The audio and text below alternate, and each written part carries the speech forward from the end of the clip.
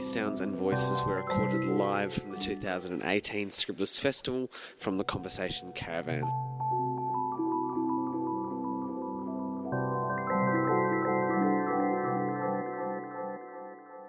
This is Amber and Isaac interviewing Nikki Greenberg live from the Scribblers Festival. Hi Nikki, welcome. Thanks Amber, thanks Isaac. It's lovely to be with you. So obviously you're an author and illustrator. Where do you get all your ideas? It's a really mysterious thing where ideas come from, and I think even author illustrators don't really know. They sometimes they pop up in the middle of the night. Sometimes you're doodling in your sketchbook and something leaps out of you, and they might come from a word or an image or something that you've overheard. It's a very mysterious thing where they come from. What is your favourite book that you have read or written? So it's very hard to choose the favourite book that I've read because I have so many favourites and I read a lot. I'm constantly reading amazing books. I have a great love for the novel The Great Gatsby, which is one that I adapted in graphic form, and I adore that novel. There's a children's book, a very old children's book that I really adore as well. It's called The Velveteen Rabbit, and it makes me cry every time I read it. What is the writing process like for your books? That's a fantastic question. So the writing process really differs for me for each book, and I've done quite a few books, and it really is different each time. So for some books, when I'm writing in verse, so in rhyming poetry, that's really tricky, and I fill pages and pages. I have piles of paper with all my attempts and different sort of wrigglings into the text, and when I've finally written it and got it right, then I have to do the problem solving of how to illustrate it. For other books where it's more of a comic style or a dialogue style, the words and the pictures will very much come together, but always rough to begin with, and then I have to polish the style. Do you have any advice for young writers? Yes, absolutely. So follow what you love to do and keep at it. Practice, practice, practice, practice. And it doesn't matter if it looks awful when you start. Keep going. I have whole sketchbooks full of awful, and I still do. When I start a new book, my initial drawings are terrible. But keep at it. Keep doing what you love. Keep improving. Make lots of mistakes. And are there any common traps for aspiring writers? I think a common trap is thinking, I'm going to do this and I'm going to become rich and famous out of it. And if that's your motivation for doing it, you're likely to end up quite unhappy because it's unusual that happens. You really have to do it for the love of it and put your heart into it, and then you'll produce something good. And if it becomes successful, that's a wonderful bonus. What would be your favourite type of art that you like drawing? Oh, that is a fantastic question. So I love that you guys have come up with absolutely wonderful questions. So I like to use a combination of old and new technology. So I love drawing with just a plain old grey lead pencil, HB or 2B. I like black ink, so Chinese calligraphy ink with a brush. And then I like combining that with Photoshop. So that's very, very modern technology. Scanning textures, scanning painted sheets of paper and combining that all together. I love doing that. When you're writing your books, do you try to be original to what you would like to write or deliver to readers what they want to hear? Wow. Are you guys professional interviewers? Maybe. Very impressive. Thank you. So, really good question. When you're doing kids' books, you do have to have in mind your audience, what kinds of things they're into and what level of language is going to work for that audience. You can't have a kids' book full of swear words. You do have to have your audience in mind, but I always write for myself. I write what I think would be fun to read, what I would enjoy and what I think would work. So it's a little bit of both, but I think you have to follow your heart a bit with that. What piece of art did you most enjoy doing? Great question. So I really enjoyed doing the artwork for my great big graphic novels of The Great Gatsby and Hamlet. that was a joy. I was working at the time. I had a full-time job while I was doing Gatsby. I was a lawyer, and I used to get up early in the morning and put in an hour and a half on my drawing before work. And it was just this amazing time, just me, a very strong coffee, my dip nib and ink, and I loved every minute of doing that. I've read that Hamlet book that you made. So, like, what caused you to make all, like, the characters sort of blackish and only, like, their main features not black? First of all, I'm really impressed that you've read Hamlet. It's a really tough play. I wanted the creatures to be made of ink. So something that's, and you might recall that the characters' swords and daggers are nibs and brushes. And one of the questions in Hamlet is really, what are we? What's the reality of us, and what's kind of acting and performing and pretend? So I wanted to show the characters as something that was made, something that was written or drawn, and so they're actually made of ink.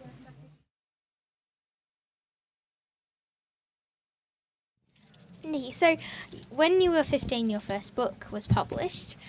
Is there anything that you could tell your younger writing self to improve? Yeah, definitely. So when I was 15, that was a series of little books, and it was lovely because really I was just given free rein to do them as I liked. That was lovely.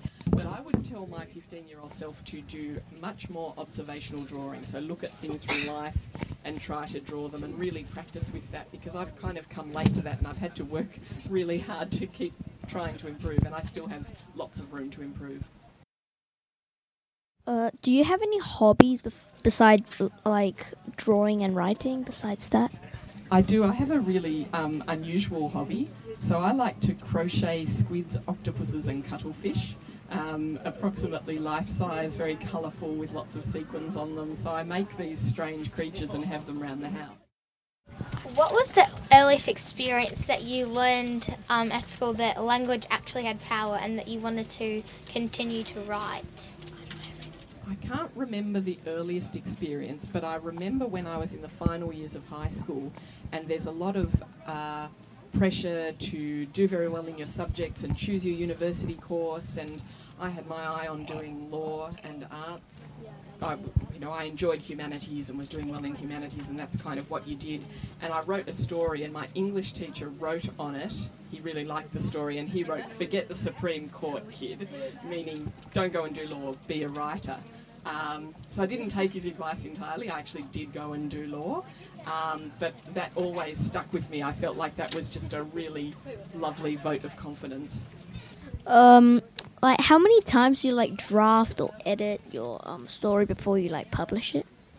Oh, this is a really good question. So I do a lot of groundwork in the sketchbook to try and get the style right for each book, get the characters looking right, loads and loads. And sometimes the simplest looking things actually take the most work. So Hamlet, the character of Hamlet, it took me, he's a very simple looking thing. He looks like a splat with a sort of cat-like mask face and a very simple body. It took me absolutely ages to get right, where some of the more elaborate characters I got right quite quickly. So lots and lots of drafting and sketchbook work. What's your favourite part about the editing process? Being pushed to be better and being pushed to do better. It is actually, if that's how you approach it, it is like having your own personal writing coach. It's fantastic. And is there anyone in particular who maybe pushes you further and helps you? Yeah, my publisher, Jodie Webster, she's brilliant, and hope you're listening to this, Jodie. She's brilliant. Actually, Zelda Stitch is dedicated to her, and she's very, she's got a very light touch with her editing. Yeah.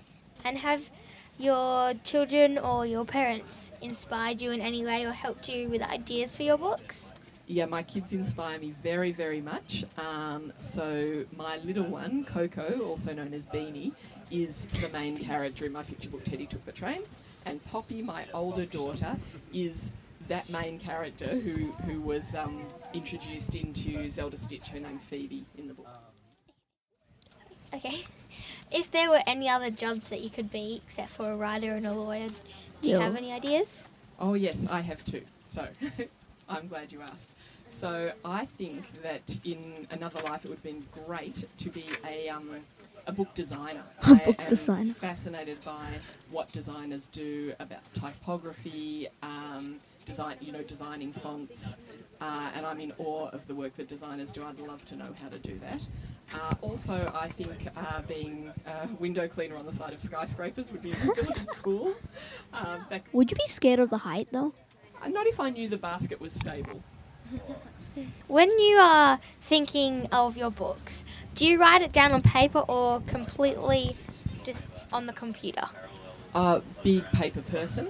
So I have a big pile of scrap paper, recycled paper that has stuff on the back, and I scribble and I put arrows and I cross out and I mount up piles of paper when I'm writing, and then I go to the computer. The second stage is kind of working and editing and on the computer, but I love the handwritten's really, really important to me. How do you come up with your weird ideas, and where do you find inspiration from everyday life to come up with the ideas? So I blame the Muppet Show. As a little kid, I loved the Muppets. I watched loads of the Muppets and Sesame Street, and I think it just sort of infiltrated my brain. And those kooky creatures and their weird antics and the fantastic dialogue, everything about the Muppets has shaped me in some way.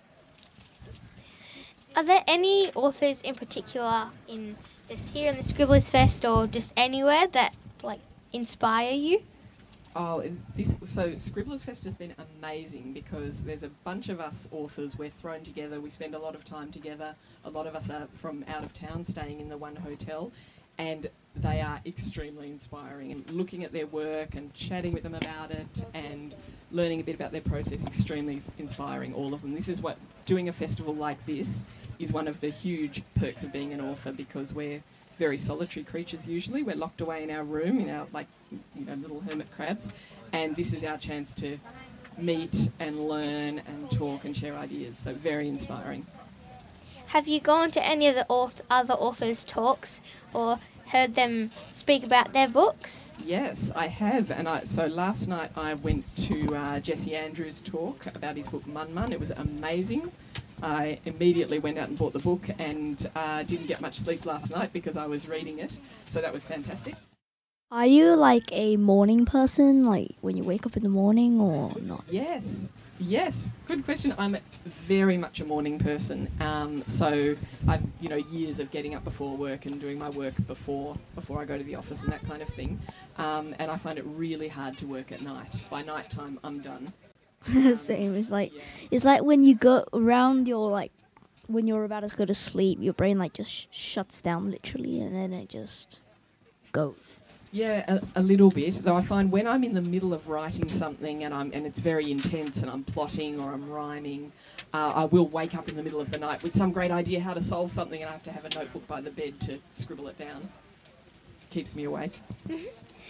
In your radio series, are there any particular books, your favourite book that you've written out of the whole series? In the reindeer series or just in general? The reindeer one. Oh, the reindeer one. Well, you often love your last one best. It's the sort of the newest one, the one closest to your heart. But I actually think I love, out of the reindeer ones, the third one, where she goes to the South Pole. I find that one a hoot. And the really cool thing about that is that my publisher Jodie, who I mentioned, she has a friend who's actually spent a lot of time working in Antarctica. And so she got her friend to come over and give me a little bit of an info night and slide night about Antarctica so that I could use that in drawing the pictures. So that was pretty cool. Okay. Thank you, Nikki, for your time. It's been an honour interviewing you. Thank you so much, Amber and Isaac. Your questions are amazing, and I hope you have a long and fruitful career in media. You're amazing. Thank you. And everyone else listening, make sure you check out Nikki's books in the store. Thank you. You are listening to a podcast interview From a Scribblers Festival. Conversation Caravan 2018.